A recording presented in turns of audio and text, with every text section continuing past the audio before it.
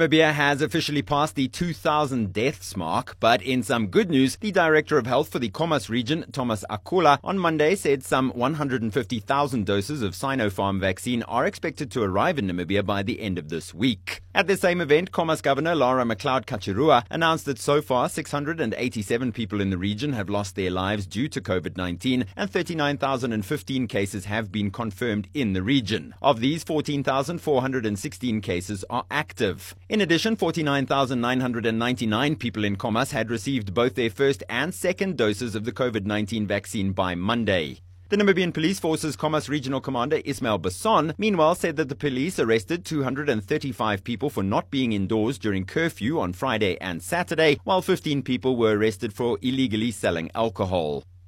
WHO Director General Tedros Adhanom Ghebreyesus said deaths were again rising from the COVID-19 pandemic. The Delta variant was becoming dominant, and many countries had yet to receive enough vaccine doses to protect their health workers. Noting that the highly contagious variant first detected in India had now been found in 104 countries, Tedros singled out vaccine makers Pfizer and Moderna as companies that were aiming to provide booster shots in countries where there were already high levels of vaccination, saying they should instead direct their doses to COVAX, the vaccine sharing program mainly for middle-income and poorer countries.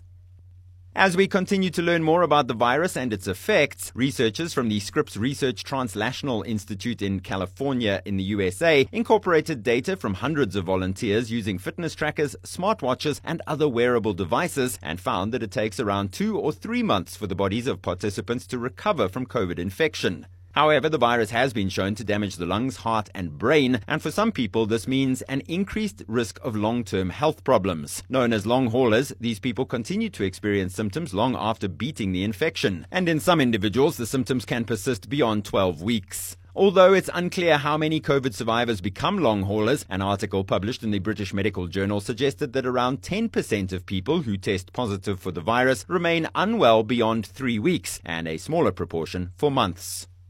And finally, in terms of non-health related effects of the COVID-19 pandemic, world hunger and malnutrition levels worsened dramatically last year, with most of the increase likely due to the COVID-19 pandemic. According to, among others, the Food and Agriculture Organization, the World Food Programme, and the World Health Organization, after remaining virtually unchanged for 5 years, the number of undernourished people rose to around 768 million last year, equivalent to 10% of the world's population, and an increase of around 118 million versus 2019. The 2021 edition of the State of Food Security and Nutrition in the World estimated that on current trends, the UN Sustainable Development Goal of zero hunger by 2030 will be missed by a margin of nearly 660 million people, 30 million more than in a scenario where the pandemic had not occurred. Our worst fears are coming true. Reversing such high levels of chronic hunger will take years, if not decades, said WFP Chief Economist Arif Hussain.